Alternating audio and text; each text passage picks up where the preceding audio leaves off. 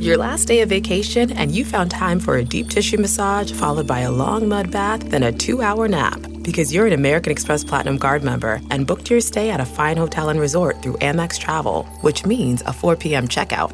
And those relaxing vacation vibes can keep going at the airport in the Centurion Lounge. Just a splash. Before you board the plane, back to reality. That's the powerful backing of American Express. See how to elevate your travel experiences at americanexpress.com/withAmex. Terms apply. Angie's List is now Angie, and we've heard a lot of theories about why. I thought it was an eco move. Fewer words, less paper. No, it was so you could say it faster. No, it's to be more iconic. Must be a tech thing. But those aren't quite right. It's because now you can compare upfront prices, book a service instantly, and even get your project handled from start to finish. Sounds easy. It is, and it makes us so much more than just a list. Get started at Angie.com. That's ANGI, or download the app today. Welcome to the Nerdist Podcast number 122. Holy cats.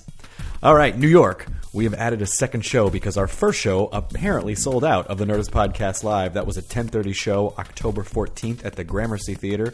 We've added a 7:30 p.m. show. Tickets are at Nerdist.com. Also, we will be on October 22nd at the Aladdin Theater in Portland, so get tickets to that too if you are Portlandish.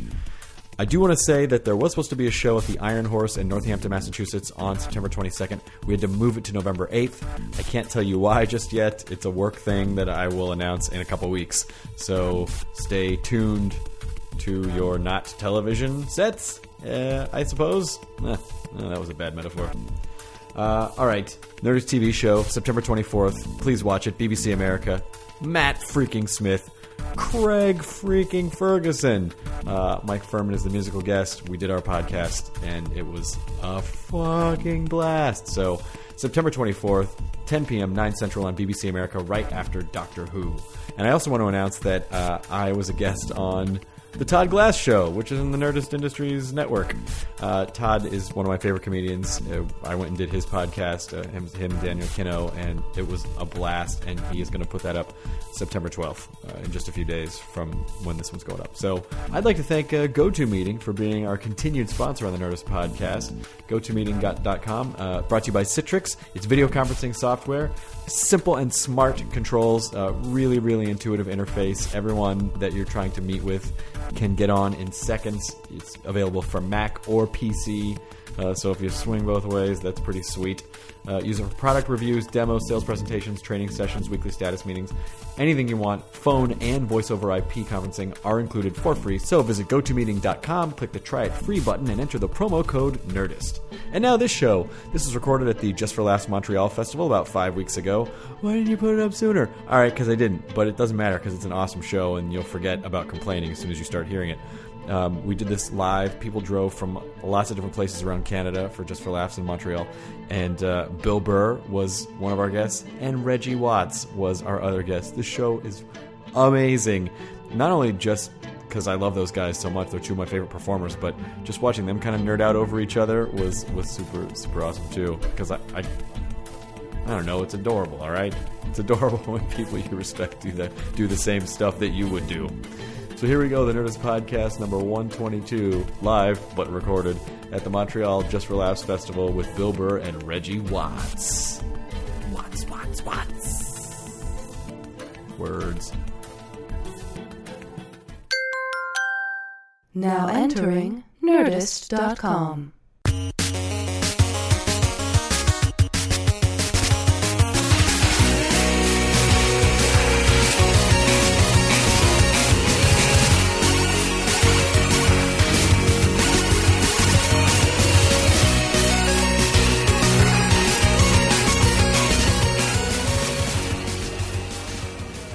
Good evening, ladies and gentlemen, and welcome to the 29th edition of the Just for Laughs Festival presented by Videotron in association with Lotto Quebec.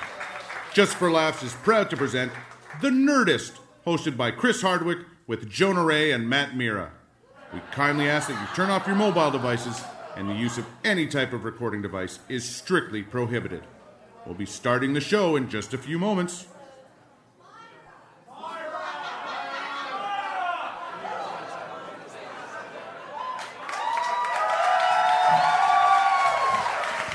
Hello, welcome.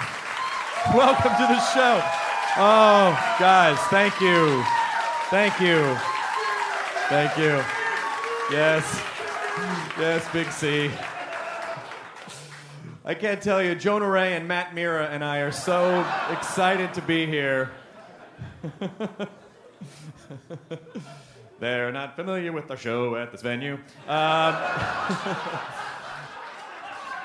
All right, let's start the show. Are you guys ready to start the podcast? Please welcome to the stage my co-hosts Jonah Ray and Matt Mira. Jonah Ray and Matt Mira. Mira Bowie. Mattstronaut. Mattstronaut. Mattstronaut. I was just talking to Pete Holmes and saying how great Name it is. drop. Is that how great it is that a lot of the Canadian folk will pronounce my name correctly. Mira Bowie. They say Myra. Myra Bowie? Yeah. Well, they don't say Bowie. They should. I feel like they shouldn't. Has Has anyone thought of a nickname for Jonah yet? No. Exactly. Too perfect a name, Jonah Ray. It is a pretty great name. Thanks. I used to be embarrassed by it. Well, because it's not your real name. No, it is. It is, though. My middle name is Ray. Oh, it is? Yeah. Jonah Ray. And then... What's the rest of that? It's very ethnic and embarrassing. Jonah Ray asshole? No. That wouldn't be embarrassing. It's Rodrigues. Yep, Rodrigues. Yeah, You're Portuguese. Portuguese version of Rodriguez. Yep. Yeah.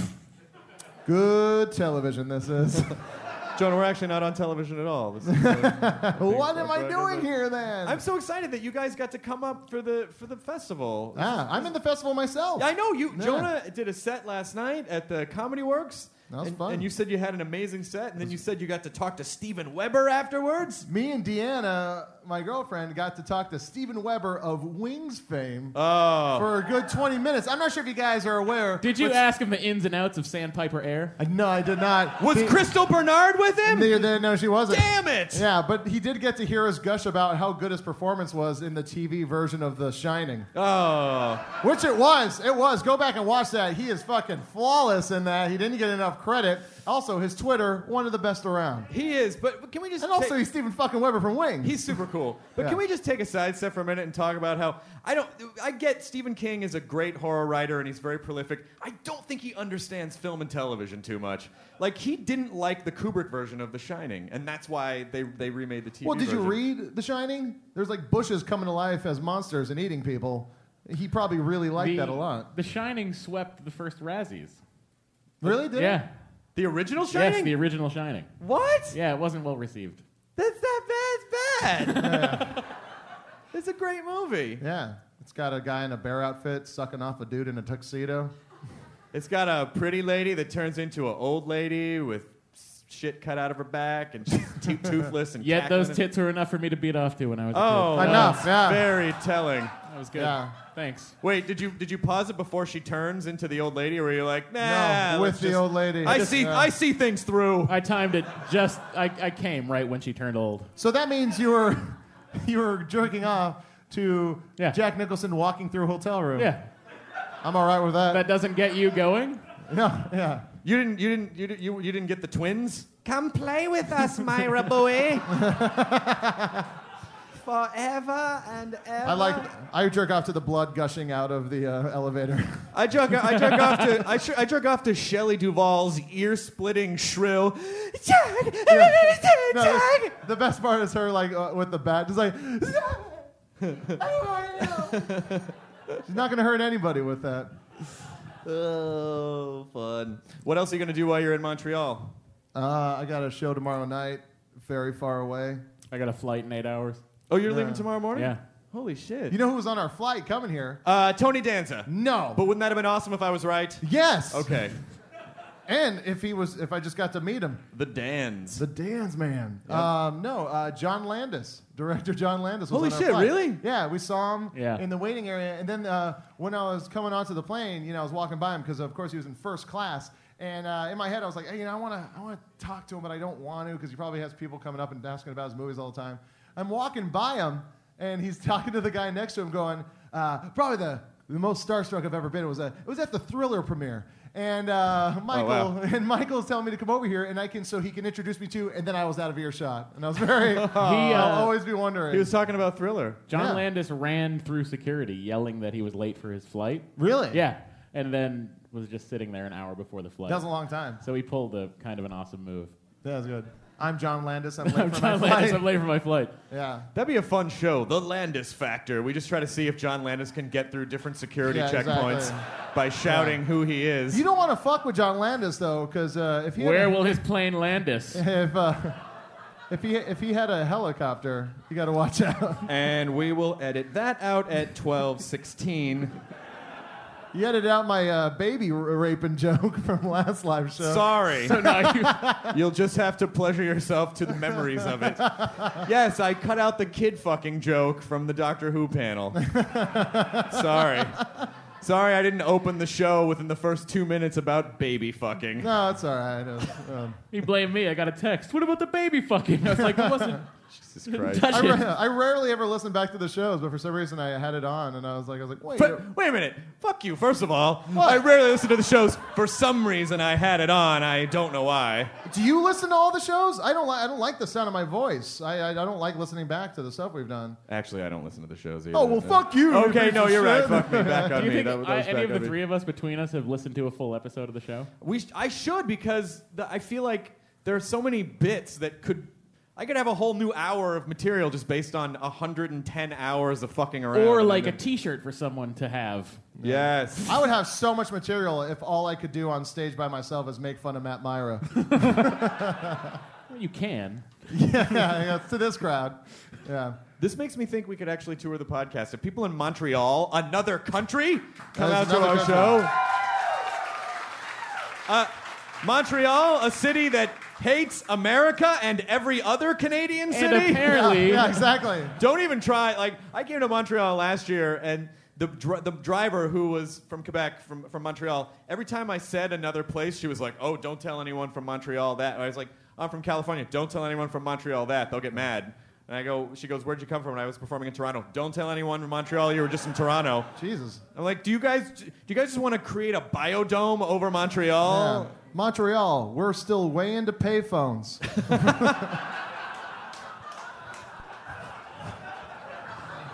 In French, it sounds a lot nicer. Yeah, it does. You know, there was 3 guys here that drove 6.5 hours to see us. I know, and they almost didn't get in because the show was full. They're nice guys. I met them and talked to them. They're from Waterloo, which is 6.5 hours away, and they were driving here. They forgot to check to see if the show was sold out. And now that's dumb and also insulting, because they just figured, that's not going to... Why would it sell out? That was probably a conversation they had. That is a typical comic to find the negative in 3 guys driving 6.5 hours. Yeah, but they didn't assume that the show was going to be sold out. What a bunch of fucking jerks. Yeah, if they liked us so much, they should have assumed so. I'm sorry. Hey, where are the fucking cakes you should have brought? Like, you just find things. Yeah. No, I bought them beers. I felt bad for them. Oh, that's nice. Yeah. Well, thank you for driving all the way from Waterloo, 6.5 hours. That was very kind. Oh, they did. There they are. They're in the back there. You guys should have luck getting laid here. I heard last night that it's 4-1, ladies to guys in Montreal. Is that true? That's what our bartender said, and bartenders don't lie. No. Or aren't secret pimps. Apparently, she said that at 3 o'clock that bar closes, and then they just do blow off the counter. Yeah, exactly. What? Thanks, Montreal. Montreal's also got a really weird Chinatown where it's only a portion of Chinatown. You go in, and then it's like a Chinese restaurant. All right. And then it's a Japanese restaurant, a Thai restaurant. So it's really Asia Town. It's Asia Town. It's like Epcot Center's showcase of the world. Yeah, exactly. But that's probably what they designed it after. But it's like if it were just like, everyone, they would just go, Spain town. And then it's like, Germany and Mexico.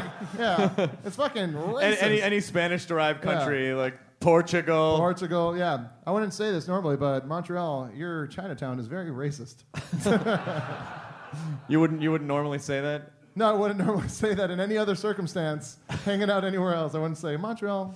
Do you feel like your Chinatown is racist, Montreal? Oh, wow. Right? Oh, you've touched a bit of a hot button issue, Jonah. I've been saying that for damn near 12 years now. Yeah, exactly. I also heard you can get blow really cheap here. Is that true? You're getting all of your information about Montreal from one bartender. She also told us that there's something called the Sunday Picnic Électronique, where you go and do E. Was that? Yes, someone is saying yes. Oh, $5 for a hit of E. That's what I hear. Yeah, but you can't bring outside E. You got to buy from the dealers on the island. This place is awesome. Yeah. I've seen many of movies that turn out real bad like that. No, bro, it's this great place. You go to this island and they have drugs for you. Let's go, man. Sure, bro. Thanks, bro. Bro's out. That was the first draft of Jaws. I guess we better put a shark in there. This is just people buying drugs.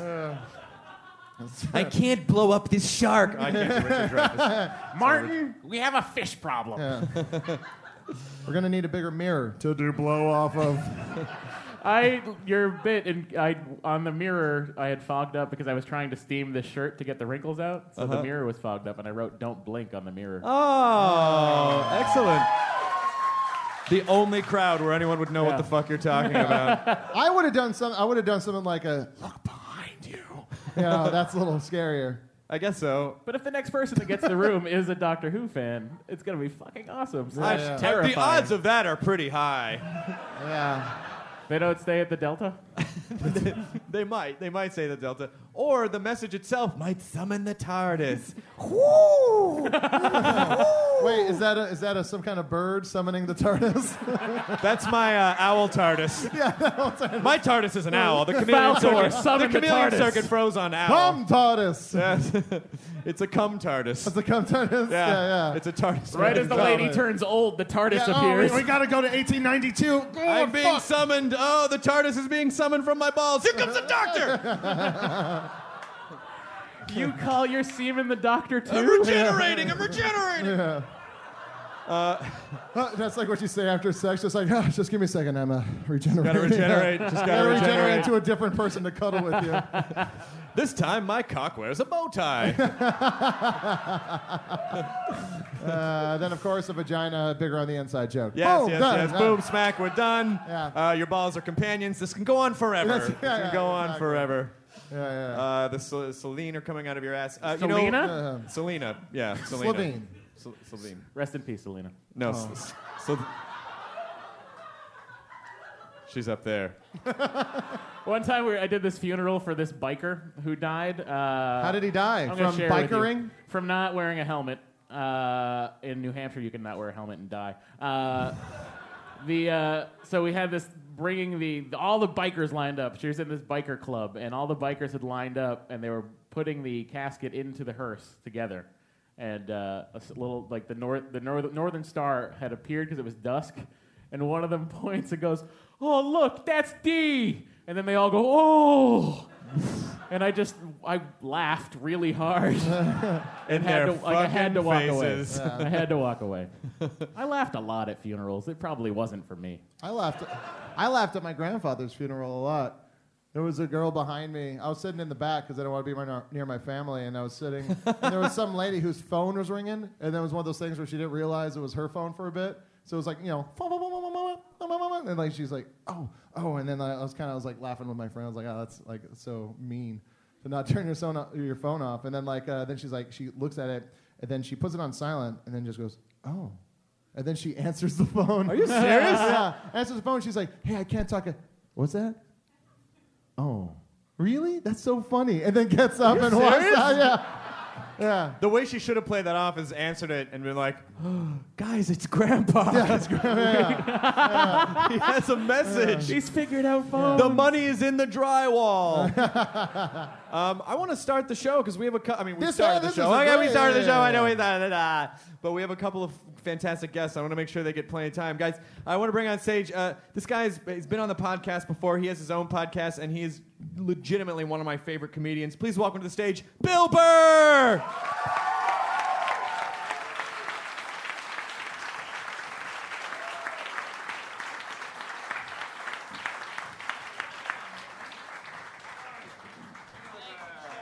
Thank you. I brought my own water. water. Yes. Oh, there are some here to choose from too, which they pulled out of a cooler in the back, and all the ice is melted. So it really is just a hand wash basin with beverages in it. I took a drink out of my the Pepsi. I didn't wipe the top of it, and then I was it's like, hand dirty water. hand water. Hey, I gotta admit something. You changed when you were describing the difference between nerds and hipsters. Yeah. Yeah, like I never saw the difference. No offense, but like you really streamlined my hatred. Like I all of a sudden looked like, oh yeah, it's like when someone explains the difference between like Koreans and Vietnamese.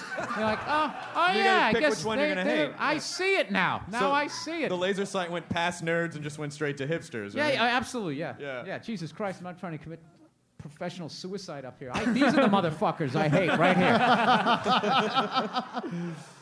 So how many Just for Laughs festivals have you done now? Well, I came here in '73. Oh shit! Wow. I was doing this Nixon one-man show. No, I came here in maybe '97 was the first time when I was, and then I think I've done it. This is my fourth one. Oh wow! I believe fourth one. Yes. That's cool because you were here last year as well. Yes, I was. And you did. Have you guys seen Bill live before?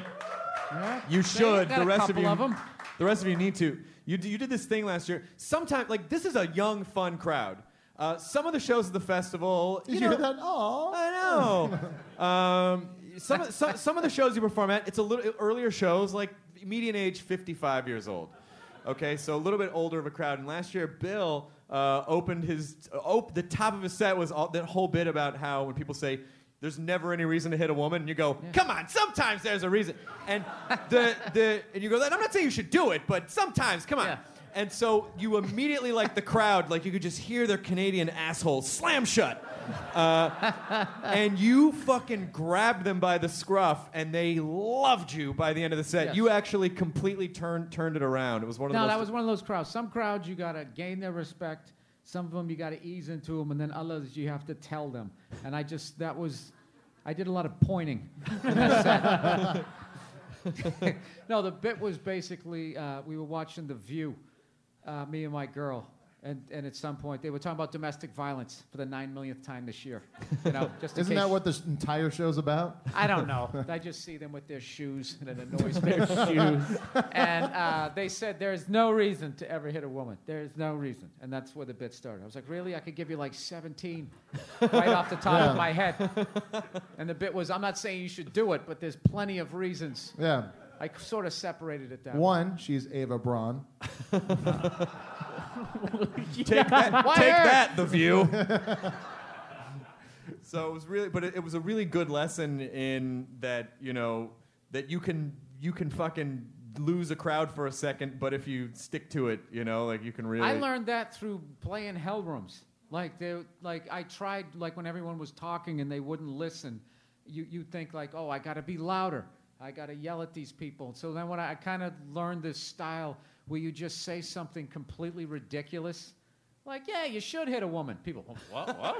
And then they listen, and then you sort of backtrack, and then you go into what you're doing. And so, and then also I just think everybody's really educated at comedy at this point, like with being on YouTube and making your own videos, and people who aren't even comedians are actually learning what plays and what doesn't. So you really have to kind of disguise which way you're going with it. So I don't know. I guess it also comes in handy with old people. Yeah, it does, because some of the Canadian audiences are very polite, and so you'll do the show and you're like, oh, I don't know if that went very well. And afterwards they were like, you did a really nice job up there. Yeah. As she hugs you with her old tits while Myra Bowie jacks off. I'm listening. Yeah. But how have you seen, in the last 4 years, have you seen, or however, when did you first do the festival? 97, yes. Have you seen it change in the last 14 years? Absolutely. It used to be like a testosterone, club comic. You'd be standing and you were trying, first of all, the industry, you could get a deal here and like insane stuff, but it was really like a club comic kind of thing. And the guy in front of you tried to blow you off the stage, and so you couldn't follow. It was really, really fucking competitive. And now, I don't know. It's sort of the anti that. In '97, was it easier to find a schedule and a map? No, it's always been like that. Right. It's always been crazy. But now, I feel like a dinosaur at this thing, doing sort of straight club comedy. Like, there's a lot of just different kind of... It's weird. Like, I started in 92, so at that point, any sort of prop, any sort of musical instrument, it was like really a snobby era. Mm-hmm. Like, they even were looking down on high-energy guys. That if you use, like a real comic just stood there and could just not even blink his fucking eyes and could kill.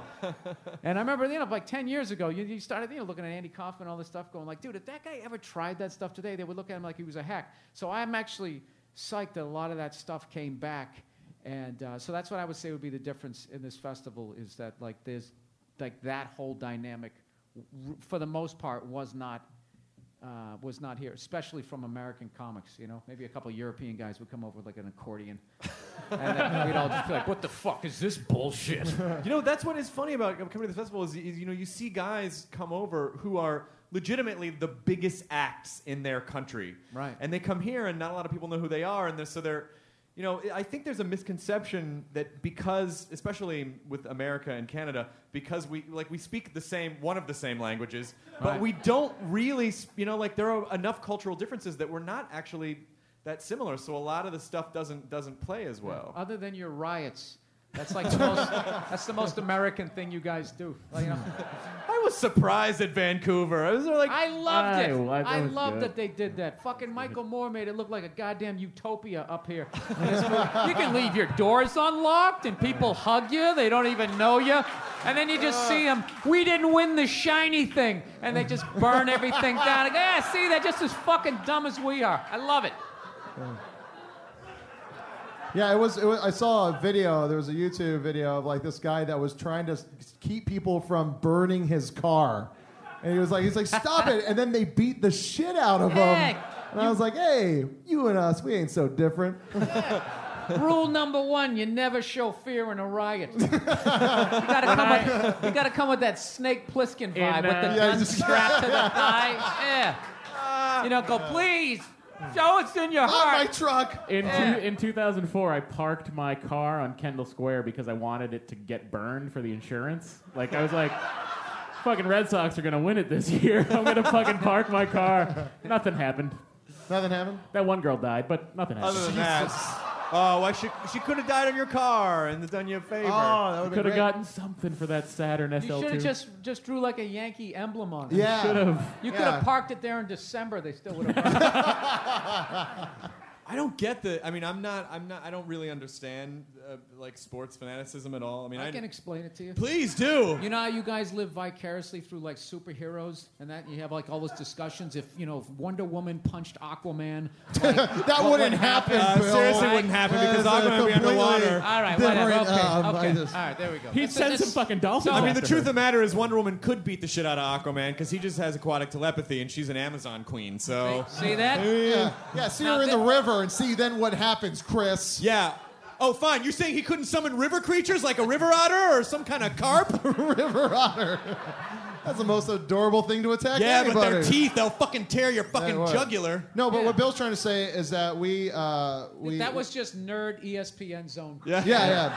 No, That's the same thing of like when we go to an ESPN zone and sit in a corner booth that looks like a catcher's mitt, and we sit there. I think the '85 Bears could beat the '63 Eagles. Dude, no one had a better changeup than '99 Pedro Martinez, and then see.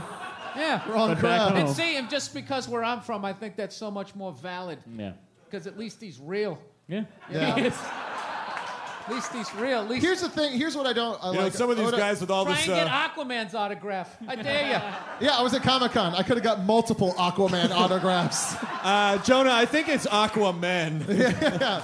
Here's the thing about sport, and I like watching sportsy games because it's fun. But here's the thing. It's like when it comes down to a dedication to a certain team, it really boils down to you're rooting for a color scheme. You're really rooting for. I'm a big fan of the blue and whites. Oh, no one's ever get it. You don't get it. But no one's ever. I don't. But I do. You don't get it. It's about. Did you grow up in a not town? being a bitch. It's fucking manning up when the whole fucking world is watching you. You're not holed up in a tree fort reading a comic book.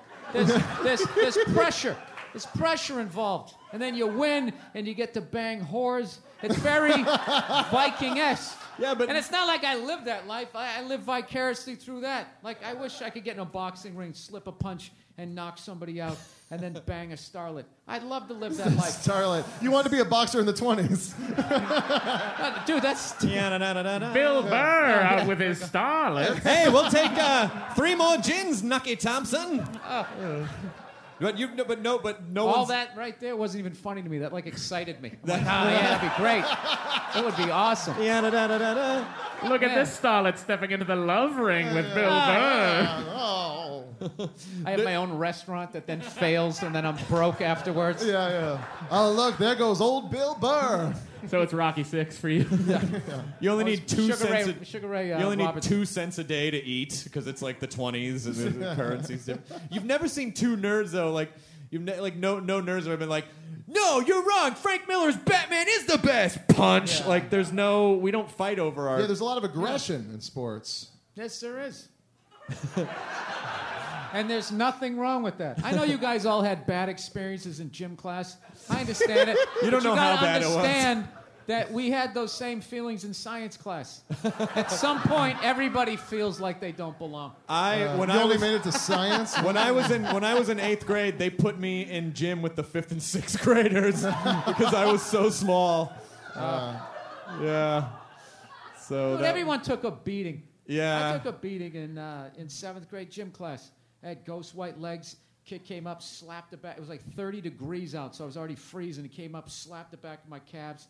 All that stuff, all that bullying stuff. You just have to learn to. You just get some point. It's like prison. You just have to fucking wig out one day. There was the day in 6th grade when I got to bring the note that said I had exercise-induced asthma. And I was like, I don't have to run anymore. I picked my high school because they didn't have a gym class. Oh, really? Yeah. And then I ended up playing football for 4 years, but whatever. You played football? Yeah. Of course they did. Look at those Chuck Muncie glasses. You guys get that? Chuck Muncie? Really? For the Saints? Nice. I was like, that's going to fucking bomb. But you went for it anyway. It just sounds like a thing. Chuck Muncie sounds like Chuck an old-timey... Yeah. Hey, you got one of them Chuck Muncie gams. No one's ever said, Chuck Muncie, the pianist.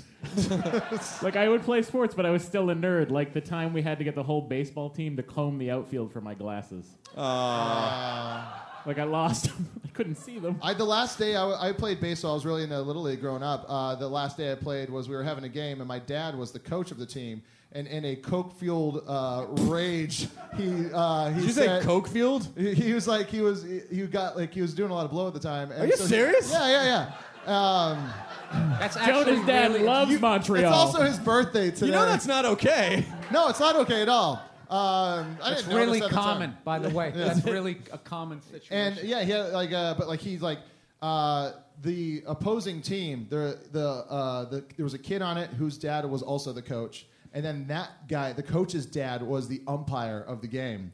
And the kid, I was up at bat. The kid was pitching, the grandson of the umpire, and a ball went over my head. The first ball just went over my head, and it was a strike. I didn't fucking move. It was a strike. And then my dad, I just hear fucking like, bullshit! And then comes on stage, throws a bag of shit over the course. He's all, we're all done. We're done here. Let's all go in. And all the team just came off the field. And just then off all of the one parents, pitch? All the parents were like, no, you're done. And he's like, well, I'm taking my kid then. And then I had to leave. And that was the last day. You had to go get Daddy some more blow. Yeah, exactly. Then that was the last day I played baseball. Daddy needs to score, Jonah. Come on. Yeah, exactly. But that's very common. Like a lot of the coaches that I had coming up, it's they didn't make it as an athlete, so now they feel like they're going to be Vince Lombardi or Earl Weaver. So they're out there and they just totally you'd get a few of them that would get psycho into it and forget that they were coaching 8 and 9-year-olds. Yeah. And they would just be especially if you sucked. They would just be I came up in the 70s and 80s when you could tell a kid he sucked. And just be how come I'm not in? Because you suck. Yeah. Sit on the bench. Yeah, I saw a coach. Sticky in right field, but... Wait, that's where they put bad people? Oh. Yeah, right that's where I played. I actually got dizzy. That's why you played in the outfield, dude. I got dizzy and fell down once in the right field, and no one noticed. I was looking at the sky, and then I looked too far back and fell down, and I was like, shit! I got up, looked around, nothing. No one gives a shit about the right fielder. The right fielder. I still remember this dude in gym class. This dude, Bill McClellan. He was one of these guys who was like 6'3" and like 240, but I don't know what his deal was. He had this baby Huey look about him. And they stuck him in right field, and someone hit this sky-high fly ball, and I just remember it was sunny out, and he was 6'3", and for some reason, he just didn't stand there. He crouched down to about 4'11", and at the last second, he peeked to see where the ball was, and it smashed him right in the face. Jesus. Oh, it was fucking hilarious. It's hilarious. He was going, rolling around. And our gym teacher, who slept the whole time, always had his hands down the front of his pants. I just remember standing up, oh, Jesus, you see that? And he came running out like he gave a shit. That was awesome. I loved all that. All that stuff was funny to me. Watching kids get picked on, even though it was me sometimes. You picking on or getting picked on? Either or. I came from a really background of Lord of the Flies kind of thing, where if you were the weakest, you got the shit kicked out of you, and then you just sort of passed it on. Like some sort of dysfunctional pay it forward. That if there was somebody else weaker than you, you just kick. Yeah, we used to do all that. We'd tie a kid to a tree and throw fireworks at him. We did that. Do you think that... And the fact that he was crying made it more exciting. Like that's how fucked up I'm pretty sure that's I was. punishment in Asia Town. That's how fucked up. Yeah, that's how fucked up. Never show weakness. Yeah, no, it was bizarre. I remember climbing a tree and the kids came by and they just started throwing rocks at us. And we were at the top of the tree. They were hitting us in the ankles, and we're up there 6, 7 years old, crying, swinging in the wind. This just has happened to too many people in the crowd. I think that's hilarious. Did you? Do you think that honestly did that sort of prepare you for the career where we feel like so many times in this business we emotionally climb a tree and have rocks thrown at us? Yeah, the career path I took. I steered right into it. I tried to do the hardest rooms because I hated being afraid on stage. So I just would go into those things and just literally, you didn't get physically beat up, but you really just there were just times, it was just... What's the worst? Can you think of a couple that have been? Oh, God. Well, what style room you want? I would say... You can actually play some of the black clubs sometimes. Yeah, right? Those ones were worse on a level where you felt like it was beyond... If you bombed, it was beyond you bombed. It's like you let down your race. It was just... You felt you confirmed what they already felt, that white people weren't funny. And it's just some brutal. I don't know if people. I mean, it's ones. not. I don't. If you're not familiar with comedy, you don't understand it. It's not a racist thing to say. There are black comedy rooms, clubs, and it's a very different comedy dynamic. It's a very specific kind of a room. I used to try to do the Comedy Union a lot when I first started, which is down on Pico in Los Angeles, and it's a black room. And I did it once just because I was looking for any place to go, and I didn't know that it was a black club. And I went, and it was, but I did pretty good. And then the guys were all you got to come back. That was fucking funny the way you were talking about being a nerd. And at the time, I didn't talk about being a nerd or anything like that. I was they were just convinced that's what I was talking about. They just saw the way I looked, not what I was saying. No, but that's the way you kill in those rooms. You just you play up to what you look like. Yeah, you be yourself though. But I noticed there was two types of guys. One guys would go in. And they would either try to act black and fucking bounce to the music when they went out there. Mm. Some of them, I don't know, they'd have a Fila suit on or whatever the fuck they try to get. I'm old, man. That was cool back then. Yeah, Barry Sobel. And then they would and then there was other guys who would just basically play up. They would exaggerate their whiteness. It was kind of really white, selling out. I remember there's a guy going, "There's a party over here. There's a party over there. I don't know where the party is. I'm the dumb white guy. I don't know anything." And I just remember the crowd would totally eat it up, which made me see the similarities. It's give them exactly what they want, and they're gonna fucking laugh. So the challenge was can I go up there? Because I definitely went up there and I had jokes about race, and that's what I would do first, because those would always kill. And but then after a while, I try to be can I go up here and do my bit about George Bush, trashing him, and see how that went? And it was all those little things coming up to try to get better. Which is how you're able to handle 60-year-old people in Montreal years later. You have a bunch of news. Your special "Let It Go," which is on Netflix right now. Netflix Instant Watch. Yes, it is, nerds. Netflix Instant Watch. Where it's at. A lot of America you guys watches. Know that stuff? A lot of people watched entertainment that way. I don't know. I don't even know what streaming means. You do it the say old it all the time. They say Canada, streaming on Netflix. I have no fucking idea what that Bill, means. you're an old-timey fella that orders the DVD on his computer and has it sent to him. I like having the DVD. It's like having the gold behind your money. That's what I like. I don't like this shit where I lose my iPod and my entire record collection Back in the day, if my stereo broke, I still had the albums. You know what I You mean? still kept them? I didn't have to go back and get both. Yeah. Yeah, I you don't can like- just it's- back I it don't- I up don't on a like- hard drive. no, it freaks me out. It's just in the air. Yeah. Streaming- It's intangible. You can't feel it. Streaming on Netflix is a euphemism for when you pee on a woman's vagina, I think. Yeah. Right as she gets really old, right? Yes, of course, Matthew. Yes, she's very old. Yes. She's getting out of a bathtub. She turns old. But you said the Netflix thing actually. You're into old chicks? I just wanted. Some people are into them, you know. You were This is sincere just enough. kind of the second time you brought that up. I thought maybe you had a thing. Call back too. Oh, okay. Yeah, sometimes there are seeds of truth in comedy, Matthew. I'm just Noodle saying. stories? Noodle stories. Noodle stories. Zenith of moments. But what I love is that you said that your Netflix release actually helped you tremendously, which is just sort of an interesting paradigm shift in how people are consuming stand-up comedy specials now. Yeah, because I curse a lot, if you haven't noticed. And the place where I first brought it, they had commercials and stuff like that. So not only did you have the breakup of the commercials, which if you give them an hour-long special, 16 minutes is gone. Plus I did an hour and 5. So it was 21 minutes of the special wasn't even shown. And then they're bleeping it as they're going, and then they're cutting to commercial, and it really affected it. So when it was on that way I got, your special was good, it was good. But then when it was on Netflix and you could just sit down and see it for what it was, that's when I got, oh man, I really liked your special. I'm showing it to friends. So like I'm thinking on my next one, I might try to go straight to those guys just because I have an inability to write joke without cursing. Was that at the Fillmore? Did you do that at the Fillmore? Yes, I did. That's a great room. Yeah, that was a dream that I like.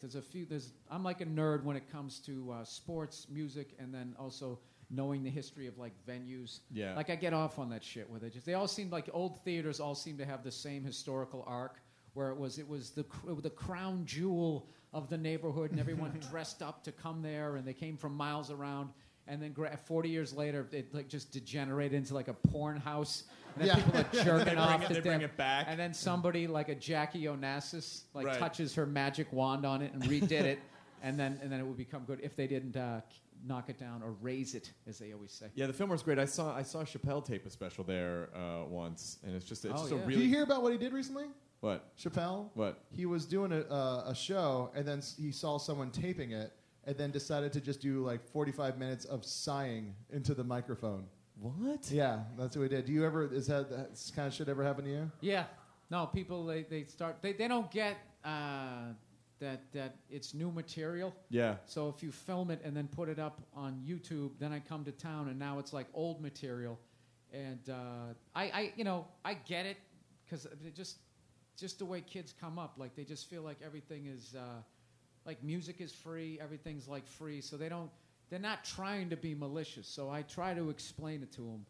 Like, please don't do that because, if it's a kiss of death if you come back to a town and you do the exact same shit again. It's weird. Like music, they want to hear over and over again, but if you come back with the same material, they don't laugh. So it hasn't been too big of a problem. How much? So once Let It Go gets released, it's released into the world, and then you go tour. Do you do completely new material, or do you do like half and half? Well, hopefully I have a brand new hour before it comes out because there's like a 6-month turnaround. Yeah. And that's you just immediately the second it's you're done, you've shot it, I immediately start dropping jokes, and it's whatever joke I was the most sick of, and and when I put together a new hour material, I take all rules of hack are gone. I'll do a Michael Jackson joke. I don't give a shit. It's just anything to be saying something new because it can weave you into something that might be good material. And then also, I try to live a life where I'm trying new stuff. And if you're trying new stuff, you're going to fail, you're going to feel stupid, and you're going to end up having a new bit. And, my girlfriend gives me just tons of material because she's hilarious. People listen to the podcast. Nia, yeah, she's awesome. And she just, I don't know. She doesn't take shit from me, so we have funny arguments. So, and I fuck up a lot in life, so I'm able to, and evidently I'm long-winded. I'm able to put together a new hour, yeah. So how's the podcast been for you so far? You still? It's been great. You know what kills? It's so amazing is you put it on the internet. It's like worldwide. And I remember I did a gig in Stockholm, Sweden. And I'm going on stage, and I'm like freaking out because the guy in front of me is just speaking Swedish. He's like, Heisen, Heisen. And the crowd's just like, wow! Crowd's going crazy. And I'm going, oh my God, am I going to bomb? And the second one out there, I was like, hey, how's it going? And then they just switch over to a new language, which blows my mind. And they were an awesome crowd. And towards the end, I started doing a bit about my dog, which I had mentioned and talked to. I talked to my dog in the podcast, and I was just going like, yeah, so I got a dog. And somebody in the back just goes, Cleo! Shit. Yelled out the name of it from the other side of the world. And it was like awesome and really freaked me out all at the same time. That's yeah. awesome. The guy who went before you, did he have a chef hat with a bunch of chickens? Yeah, I know. Bark. It's so disappointing when you go out. Like when I went to the Netherlands, that's what I wanted to see people in wooden shoes with like windmills. And you show up and they're wearing the same clothes. Yeah, it was you like just see people from America in wooden shoes. Yeah. This is how it is. This is how they dress. Wooden shoes and fanny packs. Bert, put your shoes on. That's what's so amazing is here, because people are bilingual here, and they switch from French to perfect English. And so many people with perfect English have been like, literally like this. I'm sorry, my English isn't that great. You're like, you sound fine. I know 2 words of Spanish in my dumb country. We're not bilingual at all. That's a goal. I got to do it. I got the Rosetta Stone Spanish thing. I just can't stick with it. I try. I wanted to get that one too. I know that. Yeah, I wanted to get that too. But then, I don't know. I just feel like as a white person, is it almost condescending to be like, "¿Cómo estás, Carlos?" Like, is it kind of? No, I think it's smart. Is it? I think we're running out of water, and the more people you can communicate with when the shit goes down. Yes, agua. Yeah. Yes. Say it in as many different So languages. it's the opposite of Waterworld. Well, or at least you can act like, if they're plotting to fuck you over, you're going to be knowing what they're saying. I think it helps. Helps on public transportation. It's a whole new group of women you can hit on. It's just, there's no reason not to learn a new language. It's just like Bill Burr set a stone where you just scare the shit out of people. You need to fucking learn what water means because it's going away, and you're gonna have to partner up with these fucking foreigners. Fuck, I will. Yeah, it's all part of the master plan. Bankrupt the dollar, combine us with Canada and Mexico, switch us over to the Amero. You wait. The Amero. NAFTA is the country. Now it's all right. I want to add another guest to the panel because we're I just want to make sure that we have enough time for everyone. So, ladies and gentlemen, very, very honored to have this guy on our show. Please welcome Reggie Watts.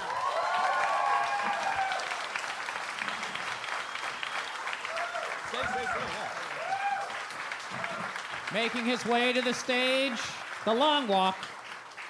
Reggie, hugging, shaking hands. How are you, sir? Watts. A lot of fun to hug Reggie, but none of you do it, though. That'd be weird. Reggie Watts. Reggie, don't you speak like 100 languages?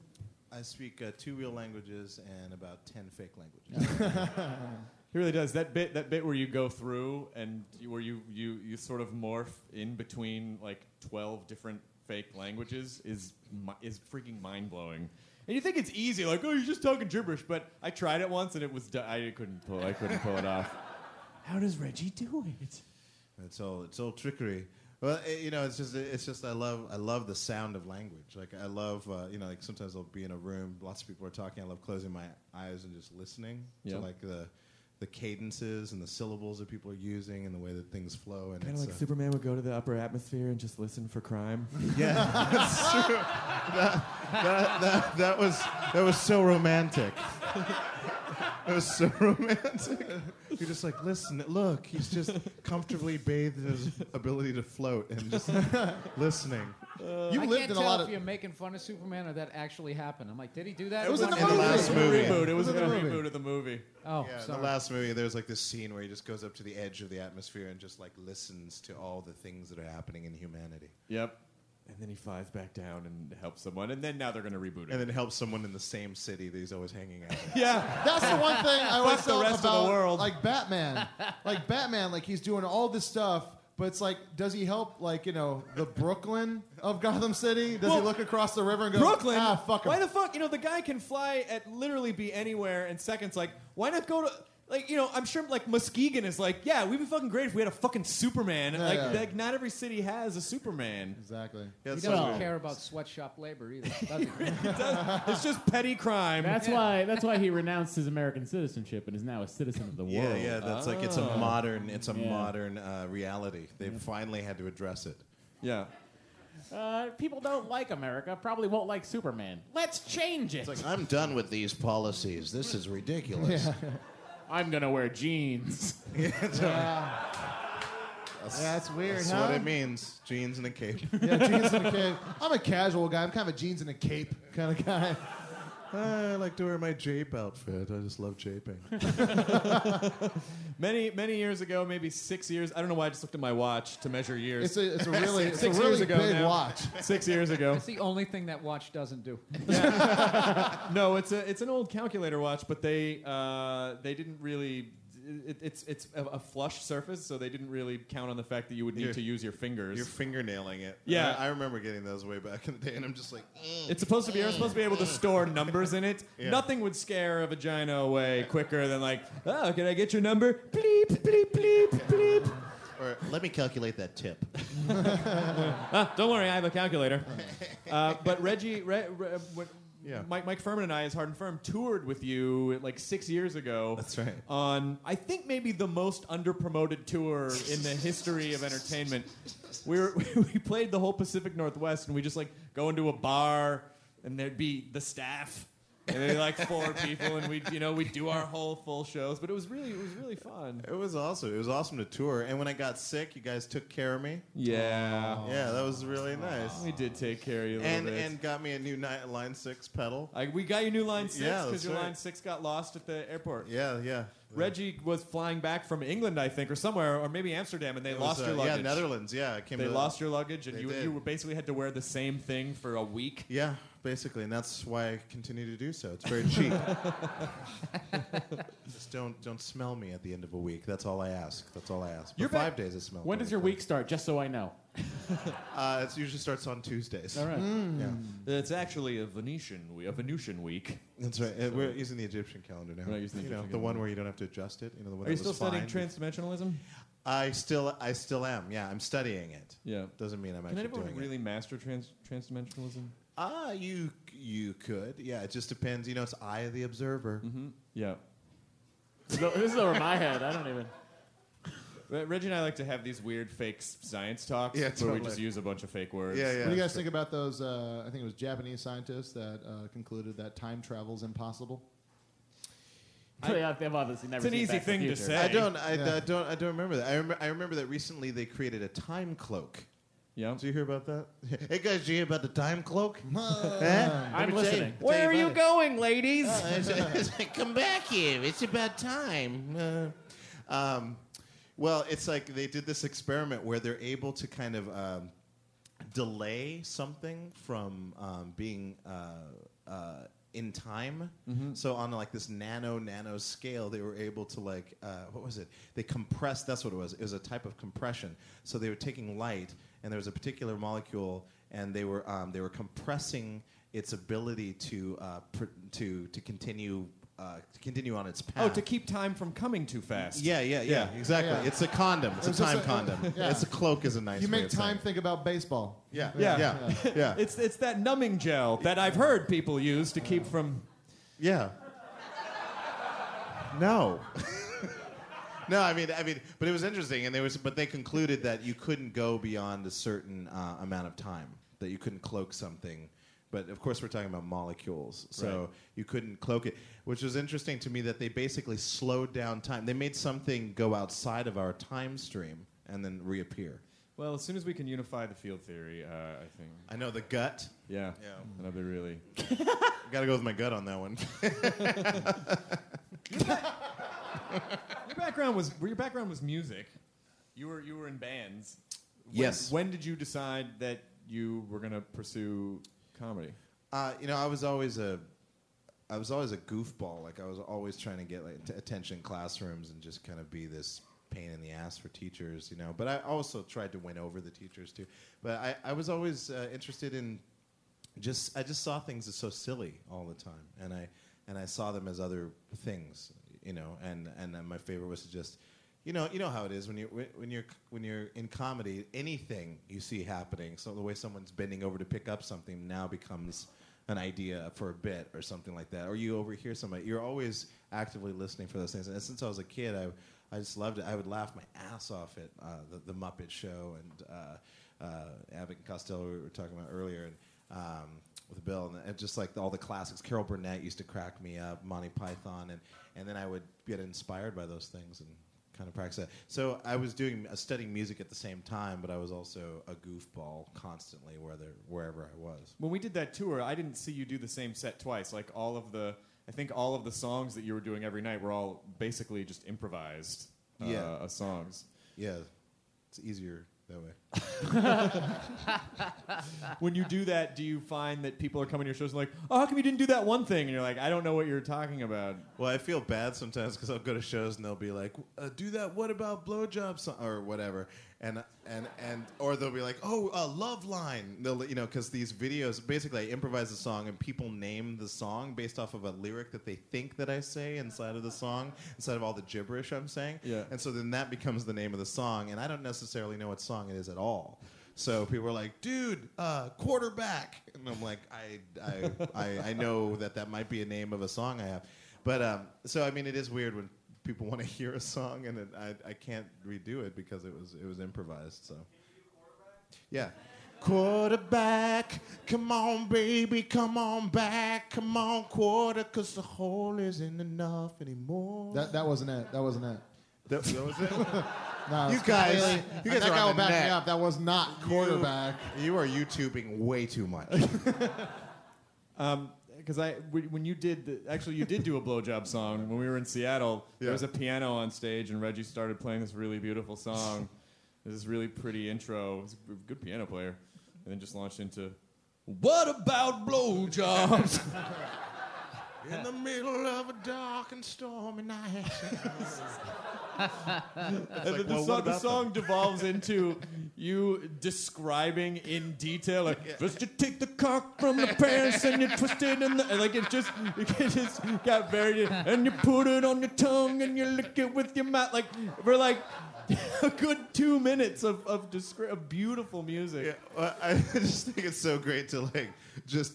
clinically like analyze something that's like so not that at all. I mean, that's not what it's like. I love that. I love that as a comedy device of like the clinical thing in the romantic idea. Yeah, right. I mean, it's ridiculous. And not only that, but a lot of times like the stuff that I'm singing about or the stuff that I'm commenting about are things that I notice that I kind of bother me. Yeah. And then those things or a fascination with something. So I like clinically analyzing that thing that either bothers me or the thing I'm fascinated with, but like in a really clinical way, or like describing snow owls. Like for a while I was getting into describing snow owls and the way that their ears are not symmetrical, so they have 3D hearing because their ears are slightly at different heights, and then they can track things 3-dimensionally even under cover of brush or snow and stuff like that, and then have weird like tattered feathers on the trailing edge of their wings, so they're completely silent because it disrupts the turbulence off the back of the wings.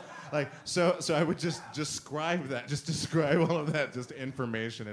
So you're saying my Bose sound stick won't work to give them surround sound? Yeah, exactly. They have constant surround sound. So would you put like music underneath that, or is that part of just like the gibberish? Not gibberish, but like. No, I mean, actually, no. That usually I would have music under it. I'd be playing piano and just kind of like like a ballad sounding thing, and then just kind of go over it. They Might Be Giants described that one. They were describing their own music once as, and I'd never thought of it this way, and it totally made sense, as fact-based songs. That's true. I mean, it is. Yeah, I guess maybe in a way like that. They Might Be Giants just blew me away in that way, that they would just be so literal, but they describe it in such an odd way. Yeah. It was the beautiful, and they were just amazing musicians. So it was it just fried my brain when I would listen to those guys. I love your harmonies. Like every time, I mean, I literally could watch you perform all the time, and I get excited about like, oh my God, when you start layering harmonies live, it just I literally just punch the air. It's like, God damn it, how does he do that? Like, just because like being in a comedy band, like the shit's hard. Yeah, I mean, it's weirdly enough, it's easier when you're by yourself to do that stuff. Oh, You know, I got especially when it's looped, because you got a whole rotation to figure out what your next thing is. Yeah. You know, so it's like 1, 2, 3, 4, 5, 6, 7, and you're just like, well, I'm just going to start on this note, and then you start on that, and then you hope that works, and then you do the next note. So it's fun. How long did it take you to be that free? Like, that sounds like something, if you were alone, you could do it, and then when you first get into a crowd, because like just kind of like if you're doing like just like straight stand-up, going up, there was a period where I would write everything out, and then I would go on stage, and I felt like I was reading a teleprompter. And then it became more, I would see something, just be like, oh, you know, guy walking downstairs, and I would just write that. And how I would write it would just be just to say it to a crowd and figure it out. So as far as, like, it always fascinated me watching you improvise and being like that, like, free. Like, how long did it take you to get like that? Were you always like that because you played in bands first? Yeah, I mean, we used to improvise all the time, and we would create structures. Basically, we'd say, like, oh, okay, we're going to try to do a whole night where we just do 5-minute songs, and they'll have, you know, an A section, a B section, a C section, and I'll try to remember a chorus and always hit the hook again. So I was always thinking structurally. So I got comfortable musically making up lyrics and melodies with a band playing. You know, we were all doing it together. And then when I started doing comedy, it was like free association. I didn't have anything. It was really kind of horrible. I think if anybody would have seen me in the beginning do 20 minutes of me trying to figure out what it is I'm trying to do, it was horrible. Like, it was just horrible. But over time, it was really about just watching the room, listening to the room. You know, when an idea happens, say the idea, and it's really, I'm going off of the energy of the audience. I mean, just like anybody does, really, whether it's completely structured. Well, I don't know. I think in stand-up, you have your bits, but you can also, like, change it up anytime you want. You know, if someone's digging something, you can go with this other kind of material. It's getting to that level of comfort too, where you're out of your head, where your brain's not in the way. Yes. And there's basically just like an open highway between the shit that's coming out and your mouth, and it's like everything's kind of falling into high place. bandwidth, man. That's what it is. Yeah. You gotta have high bandwidth, and you have a buffer memory so that you can actually make changes in real time but you're still spewing information, but you're kind of slightly ahead of it. So you're able to go like, that's not gonna. Oh, this is gonna work. No, that's not gonna. Well, I don't know. Well, let's try it. It really, you know, it does feel like, and I've said this before to complete confusion of people that I say it to, but that moment from the original Spider-Man movie where, okay, shut up, Jonah. Okay, shut up. You'll know this. You probably saw the Spider-Man movie, right? I hated it. You did? That Spider-Man had a beautiful girlfriend in the comic books. Oh, you didn't like? He had that raven-haired beauty. Yeah. And Yeah, then Mary that Jane fucking little teeth, fucking girl just never bought it. That guy was a bitch. I never bought it. That's so weird. Bill Burr is a part of Dude, she had hips, titties. Bill Burr is a part of a growing Ridiculous. movement called the Dunst Haters. No, you dunst. But it's that moment where Flash Thompson, like where just time slows down. Yeah. And sometimes when you're on stage and everything's firing, everything slows down, and as you're talking, you can you're aware of everything in the room. I guess that's the zone. I guess that's the zone. The zone, yeah, bullet time. ESPN zone. What I think ESPN is zone. weird, sometimes you're on stage, you know, if you're like improvising a bit or you're in this like moment, it's like it's going so well that it feels like it's on automatic. Yeah. And you're almost noticing it as it's happening, like outside of yourself. You're kind of like, oh, that's pretty good. Wait a minute, where am I if I'm there? You know, but strange feeling, man. But your act, you can perform all over the world. I'm still nervous. Like, I don't think I would go over that well in like England or it'd be like you could perform in Germany or you could perform in any other country because of what you do. Have you been? Yeah, well, it's funny when I went on tour with the Far Side, like 2001 or something like that, and it was a European tour, so we were like in Italy. No one gives a fuck about English. Oh, I was hoping that they toured Gary Larson's The Far Side comic. They just took around a couple cows. And a bell-shaped guy. Some really like hippie women with like horn-rimmed glasses. Yeah. Bunch of dinosaurs with cigarettes. Yeah. Like, hey, look at all this artwork. But first, let's hear from. Tour is $1 million a show to tour with all these animals. I'm sorry. No, that was it. Okay. No, that was the tour. No, but when I performed it, you know, I was nervous because a lot of these countries, no one spoke English at all. And so I would learn a few phrases from whatever country I was visiting, just a few random phrases. I'd be like, how do you say, take the knife out of the wood block? Or, you know, or help me on Friday. Or something like that. Or I left my wallet in El Segundo. I left my wallet in whatever appropriate city would be the equal to El Segundo to us. But I don't know what that means. Anyways, but what I'm saying is that I would just do gibberish. I would like mimic the cadence of the language, and then I would just do dumb body language, and you know, not dumb, but you know what I mean. Just me being silly and being very physical, and then saying words that kind of sound like their language, but once in a while saying an actual phrase, and that's what I would do. And then music. But it's really the idea of language, because you can really display a lot linguistically without speaking a language. You know, if you're it's weird. Like you can almost speak in like how something goes out of focus in film. Yeah. You kind of do that with language. So it goes out of focus, but people are still hearing things. They're still picking out their own things, or they're like, oh, that's a joke. But it's not really a joke. It's just the sound of a joke. But that's what's fascinating about it, is that you know, for someone like me, like I put a lot of importance on like the exact words that I choose to write stuff. And so, but what you do says, like, you know, words actually aren't as important. It's, you know, it's the way that we present language is really the most important thing in the way we communicate. Yeah, I think so. Yeah, I mean, because I think it's because when I was a kid, you know, my mother's French and my dad's American, and then I was born in Germany, so we moved like Germany, Spain, Italy, and that's it. And my mother was French, so I heard a lot of different languages as a kid, and then growing up in Montana was like this perfect. I was so fascinated with that, and then sound and music. So I would always listen to things and try to mimic things, and sometimes I was only mimicking the way, because you're mimicking, you can't. That's not learning necessarily. But it is a type of reflective capability, I guess. But that's how kids learn. They just spit back. Yeah, you know? Exactly. Yeah, and you just hold on to that. No, most people would be like, "Well, that's time to grow up now, don't you think?" You know? So, are you touring? Are you on? I feel like you're on tour all the time. I mean, all of us are. You're probably on tour all the time. I mean, I feel like I'm on. I always find it funny when somebody goes, "You're still on tour." It's like there's a beginning and an ending to it. It's like, this is how I buy Cheerios. I don't want to go to Kansas City. I have to.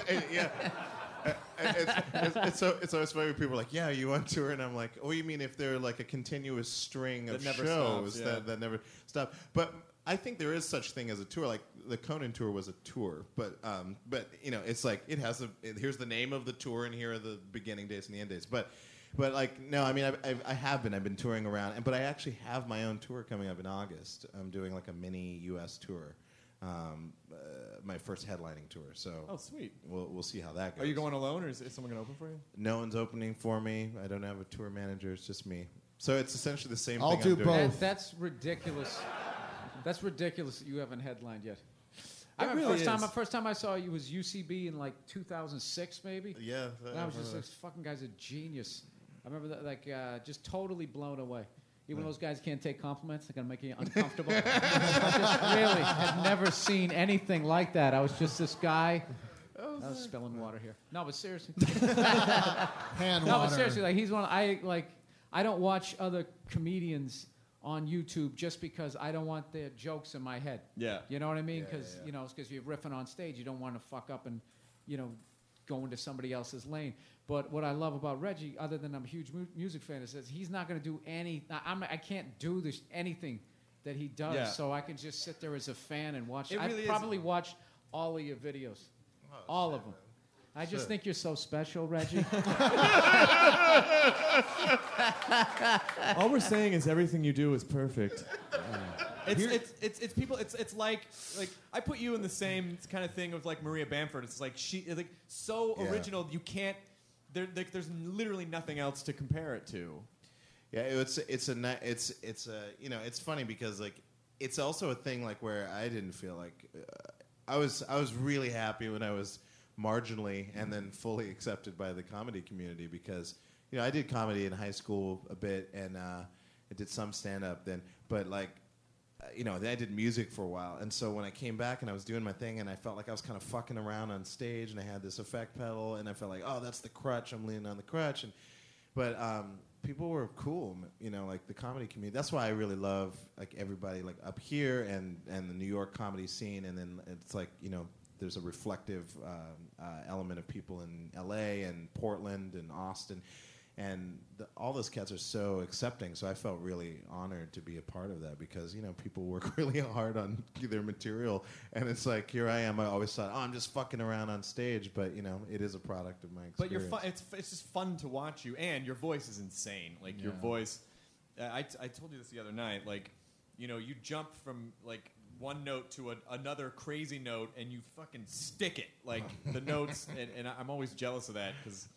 I always feel like in a comedy band, I'm always kind of like, there's the note. Like, The fact that you can go from sounding like Shabba Ranks to Mariah Carey is just insane. It's pretty incredible. Anywhere on the Shabba Carey scale, and anywhere in between. Where do you rely on that? Do you sit down to write, or do you just kind of like, this is just what comes out? I know. I try to, but I can't. Whenever I go, sometimes I'll get up and I'll be like, I think I'm going to try to write something. And then I just don't. I think I get off on like me fucking like just having a conversation with somebody and they're like, you're about to go on. I'm like, oh, okay. So anyways, blah, blah, blah, blah, blah. And they're just like, hey, Reggie was. And I'm like, oh, fuck. And then I go on stage and I'm just like, start. Yeah. And I like that. I'm always trying to figure out how to start. As long as I can start okay, I think I'll be fine. I'll land on my feet. But for me, I'm always trying to like. Well, I always do, or I've done that hip hop character before. My new thing is I'm trying to start sincerely. That's my thing. I work on starts, but I work on them just before I'm about to go on. So sometimes I'll be like, oh, I'll go on kind of physically, or I'll go on and fuck around with this thing. But then sometimes I'll have that in mind, like that's what I'm doing. That's what I'm doing. As soon as I get up to the mic, I'm like, hello, how are you doing? I'm like, oh, fuck, forgot. Do you know, do you kind of have an idea when you go up to do a set, like how many songs you're going to do, or is it just sort of like, yeah, whatever comes out? You just let it kind of flow? I always say bullshit song, bullshit song, bullshit. I mean, that's my pattern. I just oscillate between talking and doing a song. Dude, I even like the little stuff that just kills me is the over-adjusting of the mic. Fucking kills me. That thing on your stand-up special where you were playing this really soulful thing on the keyboard, and you always see so many musicians just kind of put their head up with the flag, and you just kept leaning back. And it got to that point, it's like, is he gonna fucking fall? I was watching that with my girl. We were laughing our asses off. And that's like that Jerry Lewis thing I was telling you, like that pantomime stuff, any of that stuff where you don't speak and you can still make them laugh, like blows me away because I'm like such like a ranter. I have like such a respect for that. Does it come from a place of pain? It does. Thank you for asking, Burr. When we were talking backstage. No, but the thing is that what I love is that. By the way, was a classic comedian to comedian moment. That's my favorite. Oh shit! Yeah, let me check. Is that Aquaman? I think it's Aquaman. Jonah, your grandfather died again.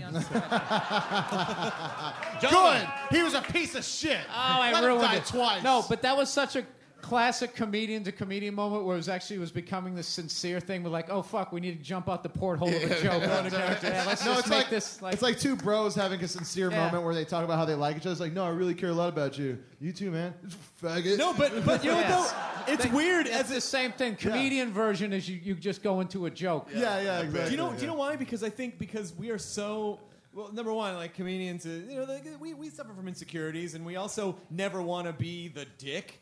And so when someone says something, well, okay, it's one of my favorite things to do on stage. But for realsies though, like when someone says something to you, thank you for saying realsies. For realsies, when someone says like, hey, that was really awesome, what you did, that was really funny. If you go, thank you, you're almost kind of like, I know it's great. You know what I mean? So there's that defense mechanism, like, oh, I don't know, I'm just trying to do a thing. Well, and also just keep the energy up, because sometimes if it's just like so sincere, it's like, well, now what are we inside the actor's studio right now? And it's like, oh, it's comedy. It's comedy. Reggie, I'd like to speak to hip hop guy, if I may. What is your favorite swear word? Well, if I hope you people realize the musical genius. it's like, it seems so difficult what you do on stage. I believe...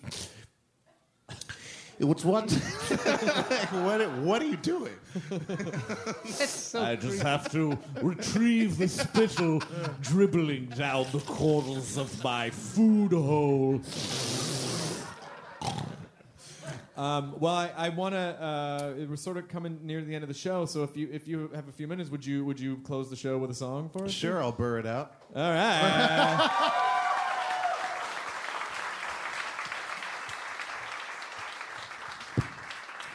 All right. Okay, so, yeah. Okay, here we go. This is just going to be a straight song. That's it. 1, 2, 3, 4, 2, 1, 8, 5, 3, 2, 6, 1, 2, 9, 3, 4. Lollipop. 5, 2. No, that's not it. Okay, here we go. This I know. Did you say? No, okay. Here we go. Okay. Okay. Okay. You know what the funny thing is? Like, whenever I'm beatbox, because I'm beatboxing all the time or like coming up with song ideas, I always come up with the stuff that I want to do on stage. And then when I get on stage, I'm doing the stuff that's like 80% below that, which sounds really weird, but I'll like go, oh, it's a really funky bass line. It's like, oh, listen to that drum fill. And then every time I do it, it's like, So that's what I'm going to do for you now. Here we go. Okay.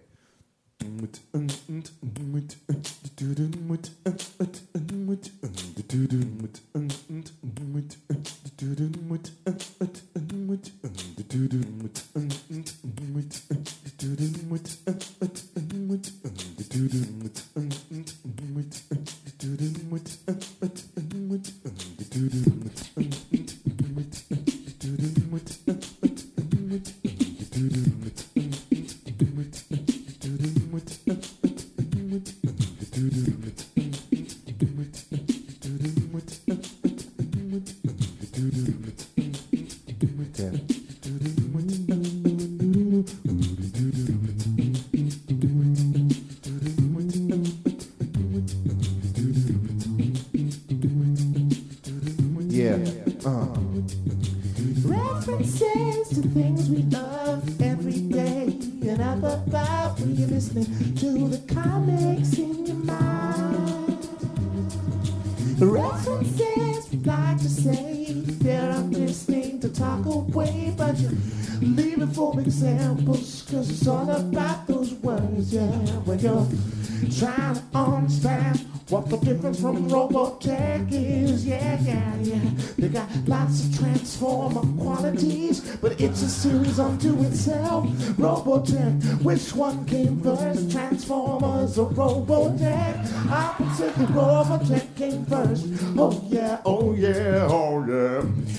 And when I think about it, I used to build lots of models as a kid. Used to build lots of planes and battleships.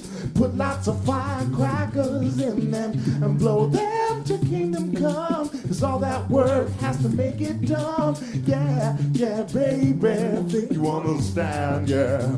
I used to rush home after school with my latchkey kid, Stylie did. And I would open up the door, go downstairs and watch a bunch of BBC, yeah. And when there's a BBC marathon of very funny things, and I would see a man with coconuts coming with a big backpack over a hill and a king by his side galloping on not a horse, mimicking the action of a horse as a child would, but he's wearing full armor. I think that's pretty funny, and I think a lot of other people did too. Yeah, but baby, you gotta understand that life is a lovely thing. You gotta watch, listen to your passion. Yes, man with the action here. Oh yeah. And if you like sports, that's okay. But I don't understand. No, not a thing. But I played sports. I played a little football, a little bit ice skating. I don't know if that's a sport, but it's something. I just did things that I thought was sporty like, but I could never get up on the right. The bike was something that I could never get enough of, yeah. And so I had a 10 speed, 12 speed, whatever the amount of speeds it took to be considered someone who had knowledge of gear ratios, going up speedy hills and coming down to and fro. And I would go and park in garages late at night with my friend, and we would watch Silver Streak and get inspired, yeah. And I know what you're saying, Richard Pryor, yeah. How does that inspire you to ride a bike? Well, just try watching it and then riding a bike, and then then tell me later. Anyways, listen, I know I'm really proud to be on this show, cause lots of beautiful minds I've seen over time in California and sometimes in New York, yeah. Bill Burr, someone I respect intimately, because every time he gets on stage I feel as though he's truly a good person, and I really like where it's coming from, yeah. Whoa, whoa, whoa, yeah, I'm down by, you don't mean I'm by, you don't by, you don't mean I'm by, you don't by.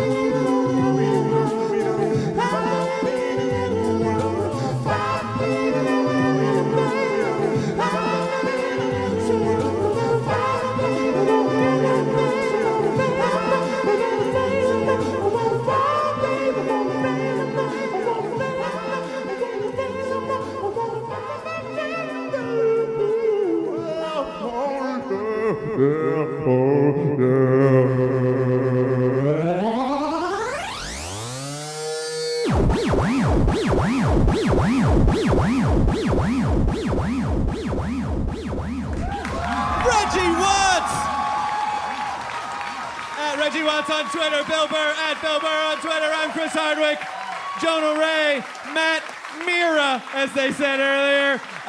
Thank you so much for coming out, Montreal. I wish I knew how to say enjoy your burrito in French. Enjoy your burrito in... Wait, I'm sorry. Enjoy your poutine, everybody. Thank you for coming out.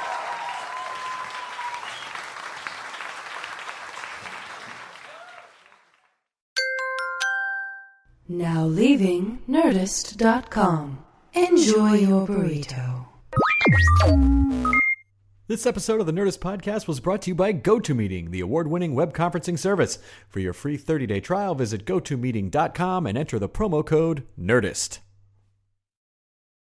It's all a lighthearted nightmare on our podcast, Morbid. We're your hosts. I'm Alina Urquhart. And I'm Ash Kelly. And our show is part true crime, part spooky, and part comedy. The stories we cover are well-researched. He claimed and confessed to officially killing up to 28 people. With a touch of humor. I'd just like to go ahead and say that if there's no band called Malevolent Deity, that is pretty great. A dash of sarcasm and just garnished a bit with a little bit of cursing. This motherfucker lied like a liar. Like a liar. And if you're a weirdo like us and love to cozy up to a creepy tale of the paranormal, or you love to hop in the Wayback Machine and dissect the details of some of history's most notorious crimes, you should tune in to our podcast, Morbid. Follow Morbid on the Wondery app or wherever you get your podcasts. You can listen to episodes early and ad-free by joining Wondery Plus in the Wondery app or on Apple Podcasts.